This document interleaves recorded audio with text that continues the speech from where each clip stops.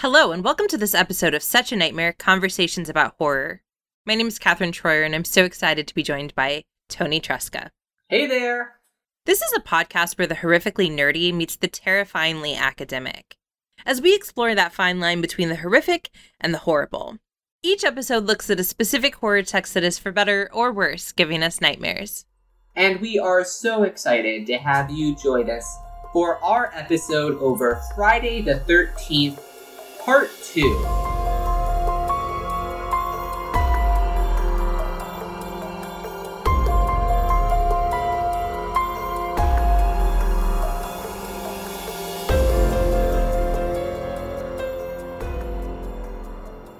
So the line in our opening thing about, like, the horrific and the horrible, right? Like, so the stuff that's good horror versus bad horror. I really kind of just expected this film to be in the horrible category. I don't know if it's just my existing prejudice against the Friday the 13th franchise, or if it's just the fact that a second film, usually made without the same director, the same cast, can be a little rough. But this was rather delightful. I agree. I have such a disdain for this franchise, and did going into it, like, as you mentioned, lots of biases towards this franchise. I was like, in my mind, I was like, this is always like that B tier of, like, all of the mainstream horror franchises. I was like, that one's clearly, like, a little bit lower. But this, the Part 2 managed to deliver some fun, campness, which, at a summer camp, which, you know, we have an affinity for if you've been listening to this podcast for a long time. And, you know, I guess technically the first Friday the 13th was set at a summer camp, but it didn't really feel like it was set at a summer camp in the same way that Part 2 was. I think it's because, and I'm maybe showing my hand in where I'm going, it plays more into the ritual elements that build the camp in this one, and in a way that I just don't think the first one does quite as effectively, and it made this one a lot more fun to watch. The horror was interesting. This franchise is, I think you used this phrasing in our little talk right before we started recording. You had said, this franchise was not as developed by the second one as you thought it would be. It doesn't fit that kind of, when you think of Friday the 13th and Jason in the hockey mask, what Friday the 13th is in the cultural zeitgeist, that is not where we're at in Part 2 at all. Like, no, and it's... Jason is in a burlap sack. And it's rather wild, right? That, like, because one of the things I find just very fascinating is how films do make it into our cultural zeitgeist, do sort of capture the imagination. And the fact that it takes us 2 films, right? It's not going to be until the third film that we're going to get the hockey mask wearing, machete wielding Jason. That's such an... It's so interesting. And it's so interesting in part because, like you said, he's wearing this burlap sack that is very reminiscent of The Town That Dreaded Sundown. And there is so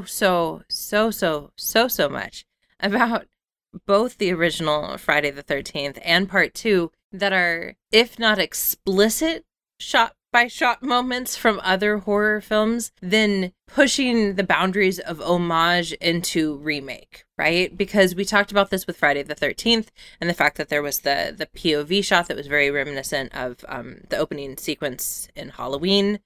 Lots of people have talked about the fact that this film has a lot of references to Giallo films. And although the filmmakers will tell you they've never heard of any of the films that there are, like, almost shot-by-shot sequences for, it is hard to imagine that such a close approximation would have been made without somebody having seen it, right, at some point. And so I think it's just, like, it's so interesting that it is so similar, doing so many things we've seen before, still underdeveloped, and yet it's Friday the 13th, which for you and me is one of the lower of the franchises, but for some people it's the top dog, right? Like it's the king of the hill. Which I suppose does just put everything in perspective. It's all matter of taste, but I think this one to kind of defied my biases and that idea. And it made me more intrigued for the rest of the franchise too, and seeing wherever this is going to go. If this is what Part 2 is, and let's jump into it. So do you have a plot summary for us? So we begin 2 months after the murder as at Camp Crystal Lake from the original, where we see Alice is recovering from her trauma, because it's about trauma, like all good horror is, and she is still experiencing these flashbacks, and she is then violently killed on screen within like the opening 11 minutes of the film. We then jump to 5 years later, where we've got a whole new crew at Camp Crystal Lake, and we all vaguely remember what happened last time as we tell through some campfire stories, and will be revealed through little bits and pieces. And, of course, slashing starts happening. Jason is back, and he is still angry that kids are on this summer camp. Yeah, let's start at the beginning. So this film has a very long opening sequence, one of the longest, still on record at nearly 15 minutes. But let's talk about the reintroduction of our Alice character, because like you said, horror is trauma, but a lot of slasher films don't explore that, right? Because they start with a new, fresh victim, and then it ends after the violence has ended, but before the trauma can begin. But in this one, she's tells her mom, I'm dealing with this in the best way I possibly can. That is literally where we are starting. And it's interesting just how this sequence came to be, because there was originally, in the producer's original conception for the Friday the 13th franchise, these were not supposed to be connected kind of sequels. They were originally imagined to be released every year on Friday the 13th, and they were going to just be a new horror story that didn't necessarily even have Jason or any of the returning characters from Camp Crystal Lake. But one of the producers was like, Jason's got to be in the sequel. Interesting. And the rest is history. And then there's even more confusing lore about this opening scene specifically, because there is two kind of different versions of, and there's, as with most of these kind of stories that come out of Hollywood, we probably will never know the full truth of it, but the actress who is playing Alice, Adrienne King, this part is true, had a stalker after the first film, and it was incredibly dramatic and difficult for her. And so one of the reasons why she wanted to be killed so quickly in this opening sequence is so that this didn't happen. She didn't like all of the media attention. That's one of the rumors. Another rumor is it was an issue with money, and her agent was like, well, if you want her back, she's a bigger star now, you've got to have this kind of money. And that was the officially recorded version that was released in the documentary. But there's a lot of just speculation around it. And it produced this kind of really, whatever the circumstance, produces really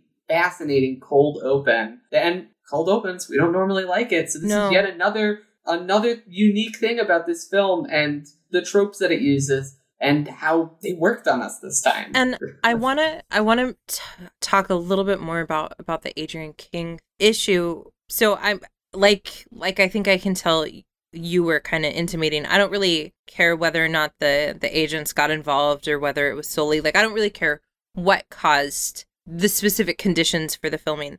But I am really interested in this idea of her having this stalker for two reasons. One, because we see in A New Nightmare, right, in Wes Craven's film, that he's very cognizant of the fact that there's something about this, right, there's something about the final girl that we become obsessed about. And of course, that's Carol Clover's kind of whole premise. But it also, it just, to me, makes me also think even more about Grady Hendrix's Final Girl Support Group, which, if you haven't read that book, we have an episode on it. You should read the book and then listen to the episode. But what's so interesting about that book, and what I think is the best part about it, is the premise that there are these people that we have stopped treating as humans and we've started treating as objects. And there's perhaps no better example than the final girl, right, of that. And I think that that idea that people just can't seem to not conflate reality and fantasy is terrifying, but I think it's really interesting that it's centered on an actress who's one of the core final girls. And it also, that idea is still embedded within the film itself, because it's this idea that she is right. She is still being followed. Her traumas that were haunting her as the final girl, is one of this other idea about the final girl that's not usually elaborated unless they get the sequels, is that it never stops for them. There's always another final for the final girl. can encounter another thing to go through. And I think that is what is happening here. And sometimes, as it's I think this complicates it. Sometimes the second time is too much. Yep. And what is that? I think that's a fascinating and really kind of terrifying way to start your film. Yes. And even though I knew it was coming with this part 2, it was still incredibly effective. Just because I think of a lot of the cinematography that was used during that cold open. I really liked the prosthetic head that was in the fridge. The good prop work there. And we are seeing something that we're going to see continue through Scream, through Final Girl Support Group, through My Heart is a Chainsaw, and that is the idea of the final girl as a sort of Cassandra, as this character who's like, no, something is very wrong. And part 2 ends the same way, right? Because we have our main character of Jenny, who we'll talk more about later, but, at the very end, she's like, where's Paul? Where's Paul? And we understand that there's going to be a similar sort of like, well, hush, little lady, it's okay. And I think for a film that is admittedly also made sure that we have plenty of nudity, right. It's a rather sort of sophisticated way of showing us that, like, how we sort of gaslight victims sometimes. And did you know, I just learned where the term gaslight comes from. Did you know this? So I don't know. So where does the term gaslight come from? read it in this book called Burnout. Very good book. Very much not horror, but still a great book. So the term comes from, there was a 1944 film that had Ingrid Bergman called Gaslight. It also had Angela Lansbury. And the husband's character is trying to get her to think that she's crazy because he's just not a great guy. So they still have gas lights in the house. And so he purposely makes it so it flickers. And she'll be like, I think the lights are flickering. And he's like, no, they're not, honey. They haven't ever flickered. And then, like, he just keeps... Like, he tries to convince her that there's no one upstairs in the attic, when clearly he's up there, like, rooting around for jewelry. And then it's not until this police officer comes in and he's like, no, you're 100% correct. The gaslight is flickering. So that's where it came from. So, yeah. But wow, it's a really old film reference. Yeah, it's a film reference that just resonated so much that it has become a term that we use colloquially. But I bring that back to our character of Alice. She's making it explicitly clear that she's uncomfortable and she doesn't feel safe. And yet she's killed. And of course, our other prophet, if you will, the slightly kooky Towns guy is also killed. Yep. Right. So that's, I think, the voices of knowledge are just sort of taken out. And there's also, correct me if I'm wrong, but like, the only two who really survived the first one. They were like, they were the last two remainders from the OG, and now they're dead. So yeah, exactly. Which, makes sense from a practical standpoint of like, we don't have to worry about bringing these actors or characters back on. Of course. But it also works as well as like Jason is really like he really is a cleansing figure. It's a completist, really. Yes. He has to collect them all. Although I guess he was completing his mother's work, I suppose, in this one. Yes. He was picking up the pieces. Yes. And he's picking up the pieces at a different camp, right? Because they're not actually at Camp Crystal Lake, aka Camp Blood, because we have the two counselors that are like, hey, let's go down and check out this space that's, so that we can say we've seen it. And, I was thinking about what you and I had talked about in our first episode about the scholarship that was looking at sort of America's sort of perpetual fear of the woods. And and there was something about that scene between those two camp counselors where she's like, come on, so-and-so, let's go down and see it. Don't you want to say that we've seen it so we can brag about it? That felt very Adam and Eve to me, right? Of another example of a garden, right? Another example of forbidden knowledge. And the fact that in some ways this film kind of communicates the idea that, like, even if you have the knowledge, it's not going to protect you, right? Because you either don't have all the pieces or because no one believes you. But also, the fact that it was the woman who was like, come along, let's go see what we find. And of course, they don't find the serpent, they just find a mangled animal body. But, close enough. Yeah, it's close enough. I know how much you love to make religious comparisons. I do. In horror texts. I mean, I just feel like it's ripe for the picking, no pun intended. But also there's just so much about this film that is reminding us of, the fact that there are things that we have decided are forbidden, right? Or off limits. And Paul tells the story and then tells them, okay, I don't want to hear any more about this all summer long. So there's a really interesting way in which this film is playing with the concept of what information we get to have and whether or not information can save us, right? Because they know the story. I mean, he explicitly tells them the story. There's not a single reason that any of them should be surprised then when it comes true. Well, I think it's like how tight they cling to the idea of an urban legend. And I think that's like how quickly something can descend into story. And because there were some, like, a little bit of like additives in there, and they were clearly playing it up for dramatic effect and changing some details. So it's like, I think it would make sense that it feels like a story to them, given their lived circumstances. And it's interesting. It's an earlier nod to the power of urban legends. But like you said, it's not been that long, right? Like they're not like talking about a story from like 30 years ago. It's not even been it's like 5 years. It's not even a complete decade. It's not like a Candyman situation or anything. Yeah, where they're like, remember 200 years ago? So I think you're right that it is really kind of showing us the power of how quickly something can become an urban legend. And then when it does, right, like it has power, but not the power we expect it to have.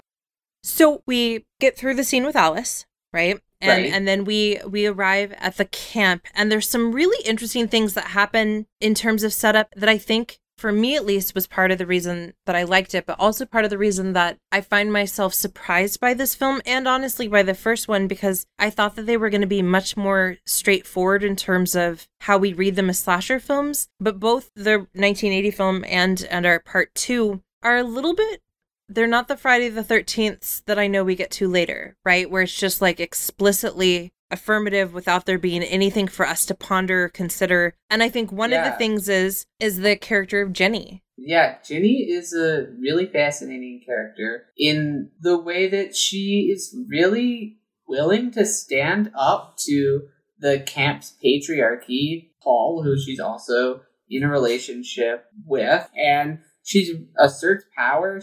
The actress herself really talked about how she really wanted to play against a lot of like tropes that had been established with the final girl, and she was like, I was actually distinctly concerned with making her unlikable. She was like, she was like, Jenny, it doesn't get what she wants a lot of the time, and so has had to learn other ways to get what she wants. And she was like, I wasn't interested in creating something else. She was like, I wanted to do something with a little bit more roughness to it. Like, wasn't quite like the other final girls that she had seen before. I don't think she used the word final girls, but it was like horror leading lady, you know, or whatever.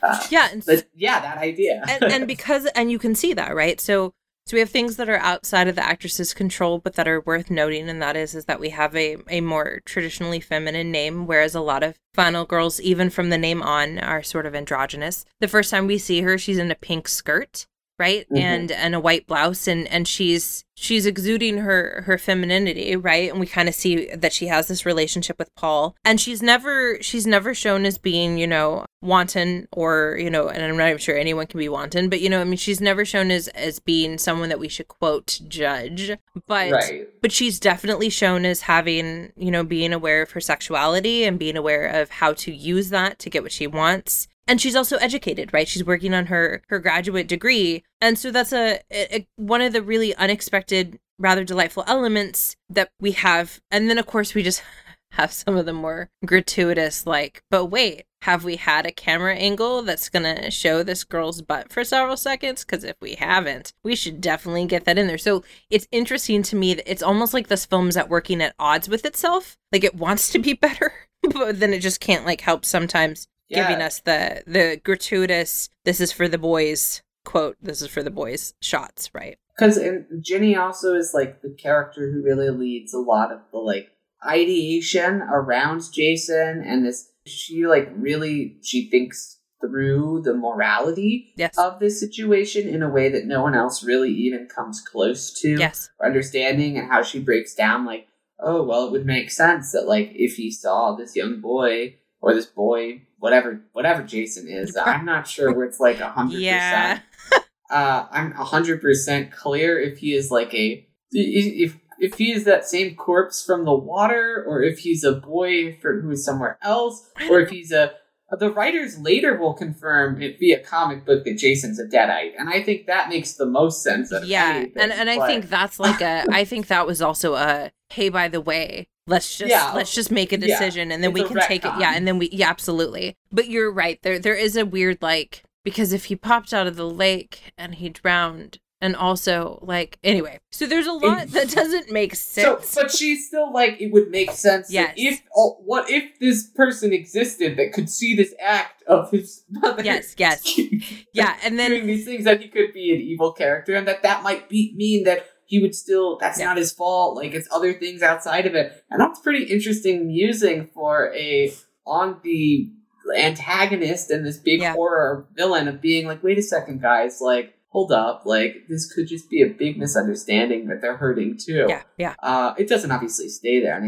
Right. And she ultimately, like, uses psychology against this feeble-minded individual, but, you know. My Letterboxd review for this film was, Ginny uses the power of Freud to defeat Jason. Excellent. I referenced that in there in a line. Very nice. And I think that is ultimately what kind of does happen at the end. Yeah. It's strange horrors. Yeah, it is. It's very strange. And, like, a franchise, not just a franchise, a genre that's known for sort of embracing the Freud, for this film to use it again for the woman to succeed, at least temporarily. I'm sure Freud was probably less pleased that there weren't more people feeling like they wanted penises, because, you know, that's the dream. So that's one of the things that's really interesting that happens right at the beginning. The other thing that's really interesting, to me at least, because it kind of is it kind of had a theater vibe to it, is that they're counselors at counselor camp, right? Yeah. So there's like this backstage, they're training. And so, like you said earlier, one of the things it allows us to do is to really feel like we're at camp,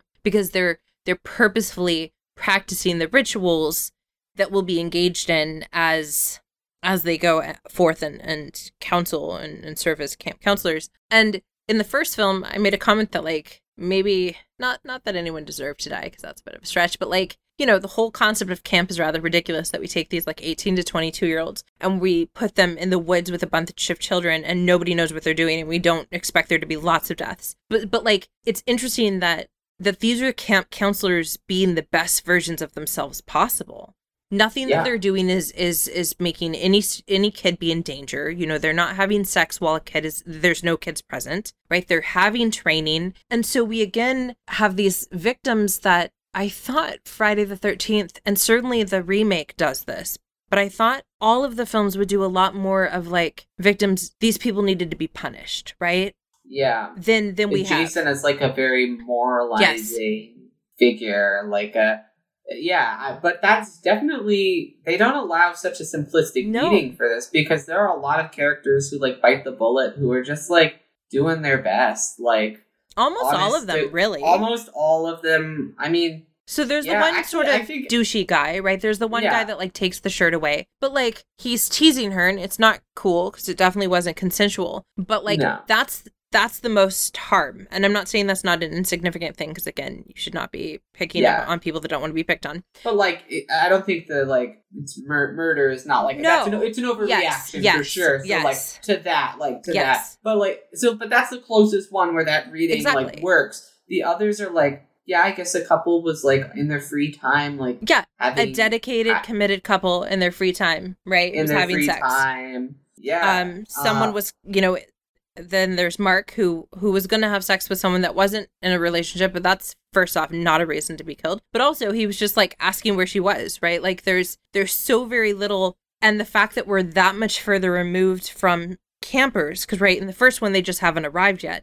In this one, there's no campers to be had. I just keep thinking back to that Joss Whedon and Drew Goddard, when they were making The Cabin in the Woods, said that they were curious to know why this formula, right? Why do we keep enacting these horrors on these specific types of people? And so I think I just kept expecting there to be more really obvious victims that were, quote, being punished, and there weren't. And I think that's one of the reasons this film was so interesting to me, is that it wasn't quite so, you know, like, you know, listen, young ladies, you keep yourself chaste, and, you know, there was none of that. No one died from drug use. They were smoking weed, but that's not what caused them to die. And we will see that go away, I think, as the franchise continues. Yeah, and I also think we'll probably see this more, like, these more balanced relationships go away as well. Yeah. Like, I think Ginny and Paul are kind of unique, even as like they're unique as like a functioning, healthy, mostly healthy couple in a horror movie in general, but especially like in a slasher movie. That is like a very unique thing to have the leads, and they do work very well together. The whole third act literally hinges on them like equally working together.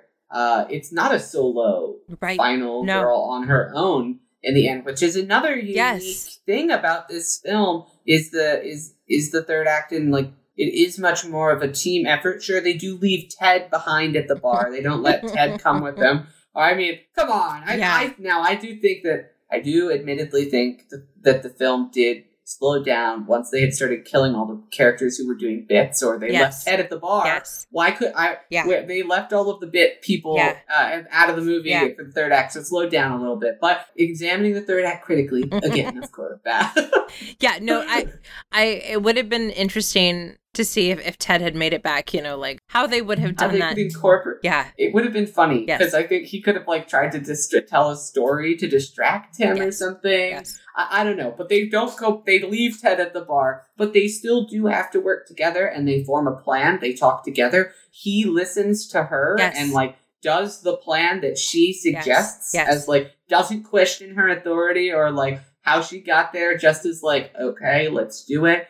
And they temporarily succeed, like as much as you can in a slasher film, in which like they're always going to have to at the last second like pull the carpet out from under you for their final freeze frame.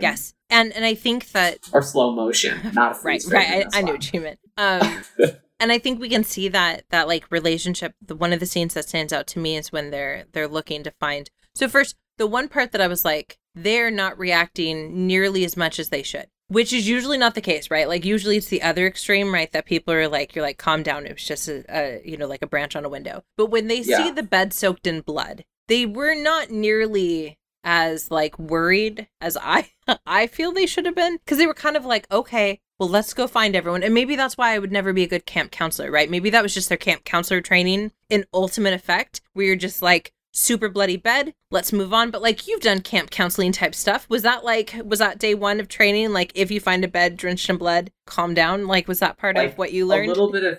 So speaking as a former summer camp counselor here, we did actually kind of get briefed a little bit on like proper like menstrual cycles and care, and like that it was going to be like perhaps like we'll see that in the trash, and we just need to be aware of that. We need to make sure that everything is sanitary and clean. And if people have any questions on like where to get them their stuff. And I did encounter a horror story in which there was lots of blood, and we did have to like kind of like figure out how to deal with it. So like, I didn't think it's like a totally uncommon, out of the left field thing that you would like not be able to see it. I walked into a bathroom that looked like it was out of a horror movie, and I just had to like keep my calm in front of like a whole me and my other summer camp counselor. We just had to keep like a straight face because we were not alone. We had a whole bunch of campers who were watching our decision. So I don't know. So I take it back.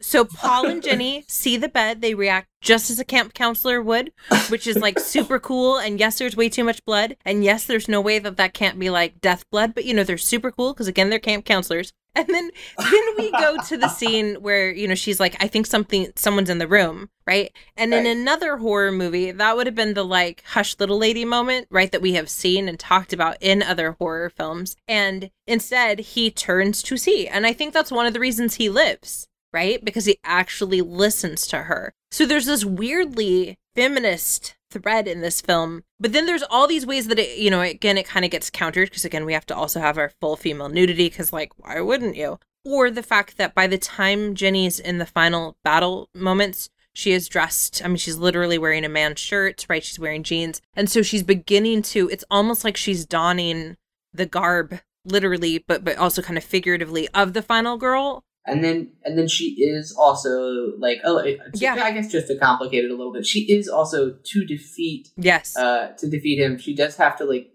fulfill her like role as woman, as mother, to kind of like nurture this man, baby, child thing, into like not murdering them or whatever. So like I guess these two things definitely complicate like a overtly like feminist, yay, kind of reading, but it's certainly interesting for 1981. Yes. Did you think, so because I had seen parts of this film, I had certainly seen Mark's death scene before, but I kept thinking she was going to like put Mrs. Voorhees' head on her shoulders, like that she was going to hunch under the sweater. Does that, okay, you were shaking your head no. So she kept making a face and she kept like scrunching her shoulders, but I think it's because she was wearing a moldy, gross death sweater. But like she kept shrugging her shoulders and like staring at the head, and then we would see the head. And like I just was waiting for her to put it on. Interesting. But apparently that's just me. So, and I'm glad that didn't happen, right? Because that would have been real lame. But then, okay, so, we've lost everyone else. And I want to say, like, the deaths in this were a lot of fun. Like, yeah. And they were also, the special effects were really good. We do have one death scene that, again, kind of totally destroys the whole, like, if there is any feminist threads, and that is what is often called the double impalement scene, right? Which got shortened because they had to shorten several of the death scenes in order to take away the X rating for this film. And that double impalement scene, or sometimes just the double penetration scene is what it's called, right? Where she's being stabbed by Jason as well as her lover. That's not great as like like how we treat women. And I was so sad to see that scene, actually, because at the very beginning with Alice, like when Alice is changing, we don't see her naked. There's like so many moments where there's these like weird moments that feel very like, good, you're going in the direction I want. And then, oh, no, you're reversing. But we eventually get to the end of the film with, what's the dog's name again? Peanut Butter, Buttercup? Muffin, there we go. And like the cheesiest music that we've had all film long. And like, also, then what was in the woods, right? And I know they were trying to do like a reverse, like a trick you, but like there were definitely two little fluffy dogs in the woods, because that was definitely the body of a little fluffy dog. I was actually kind of hoping that like Muffin was in on it with Jason, and that like Muffin had become like Jason's companion. Yeah, I didn't want him to bust through the glass. I wanted him. You wanted the dog to turn and like, the dog is wearing a Jason mask, and then it's like. No. I wanted the dog to like look back up at Jason, and we realized that like they're now best friends, and that Muffin is basically like the decoy, and Muffin's just gonna like start lurking people to be. Anyway, I had a whole vision of where I wanted it to go. There was going to be a whole chronicle of Jason and Muffin, but instead he busts through the window. We get this really weird breaking of the 180-degree rule. Yeah, I know. I'm skipping right over it. But honestly, it would have been so good, because Muffin would have looked up with love at Jason. What? Jason would have been like, like, good dog. Then he would have stabbed Paul. Then Muffin would have started licking the blood, because Muffin's gone bad. This is a and that's where it would have ended, right? So that was my version. I love that you've created like a Crypto the Super Dog kind of companions for Jason. Because Jenny told us that like he's just a disturbed child. He just needs a support animal, and Muffin is his support animal. And that's the version I would have liked to see.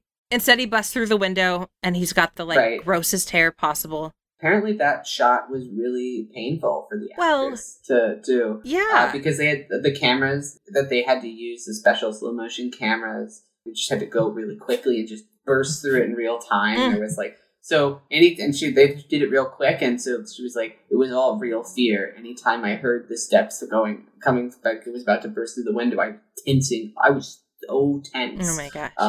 And someone else got stabbed, right? One of the guy who was the body of Jason, which is not the name that's sometimes listed in the credits. He had to get stitches on his finger, so they went to the hospital with him having the fake machete in his arm, in his shoulder, and then he got stitched up, and then they went back and filmed. So yeah, I mean, like, certainly the things we were able to get away with in filming in the 70s and 80s are just never again, for very good reasons. Never again. Yeah, it was certainly a different time. Although, was it? Because, like, we have people like Darren Aronofsky, right? Who, like, end up... Like, I was reading something about Natalie Portman in Black Swan, and how when she actually physically hurt herself, he told her to, like, stay in character while she was having physical therapy so they could film it. Like, So maybe actually, I guess you're right, and I mean, like Alec Baldwin did like get into a little bit of on-screen. We do have still incidents of on-set violence, I suppose, and like accidents happen. So I guess maybe that's just. I think we're just better about acknowledging that maybe it's not good. We don't do anything to fix it, but at least we're like, yeah. At least now we're like, this is bad.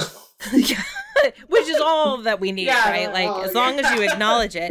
So, what did you think though of the final minutes when, you know, she's on the gurney and she's, you know, being put into the ambulance and she's asking like where Paul is? Like, how do you feel about that? Because I don't know how I feel. I don't know if I like it or not. I don't think I do.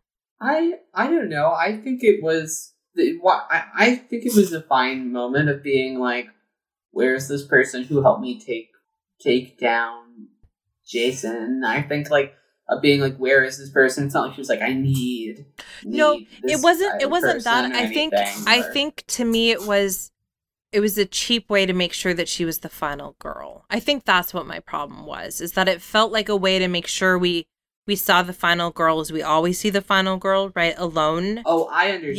Yeah. It's you thought it was just it was unnecessary. I thought it was unnecessary. Yeah. I see. I guess I do agree. I was gonna say overall, I didn't enjoy this last like little bit very much. I liked the setup of the funny music and like the idea of it, but I didn't like the shattering of it because I thought that it had actually wrapped up fairly. I mean, weirdly because it was a Freud ending, right? But it had wrapped up like nice, interestingly with like that teamwork and working together, and I liked where it kind of ended, but. It's a horror movie made in they really the producers really were like there were key moments that they were like, we have to just copy from the first one because they worked so well, and the slow motion ending was one of those moments. So this was a non-negotiable for them. And they made some other good decisions at the end, like the head of Pam Voorhees was not a mannequin, it was a real person in makeup, because they were gonna have her open her eye and wink. And I'm really glad they didn't do that, right? Because like, stay in your lane. You know, that's a Nightmare on Elm Street move. They can get away with it, but you need to like stay in your lane, especially if you're going to start crafting this whole other sort of type of horror. So they made a good decision there at the end, but I just felt like those last couple of cold closings, can we call them that? But that was a terrible. It's really hard to say cold closings. I didn't care for those, right? Like I would have been fine with the ending, you know, with him or with Muffin, you know, because or your ending, yeah. But overall, honestly, like I guess, like even with like that kind of meh ending, it was fun. It was fun, which is, you know, this is a vast improvement in my mind. I no longer think I can just. Like, think of Friday the 13th the same way, this kind of, like, one-size-fits-all black kind of, like, film. Because I think, after watching the first one, I was a little bit, like, I had a newfound respect for it after seeing it a little bit again, but I was still kind of like, meh. Yeah. Overall. This one is something different. It was, I enjoyed it. I thought it had, it at least was doing tropes slightly differently, and Jenny is certainly a very compelling lead character.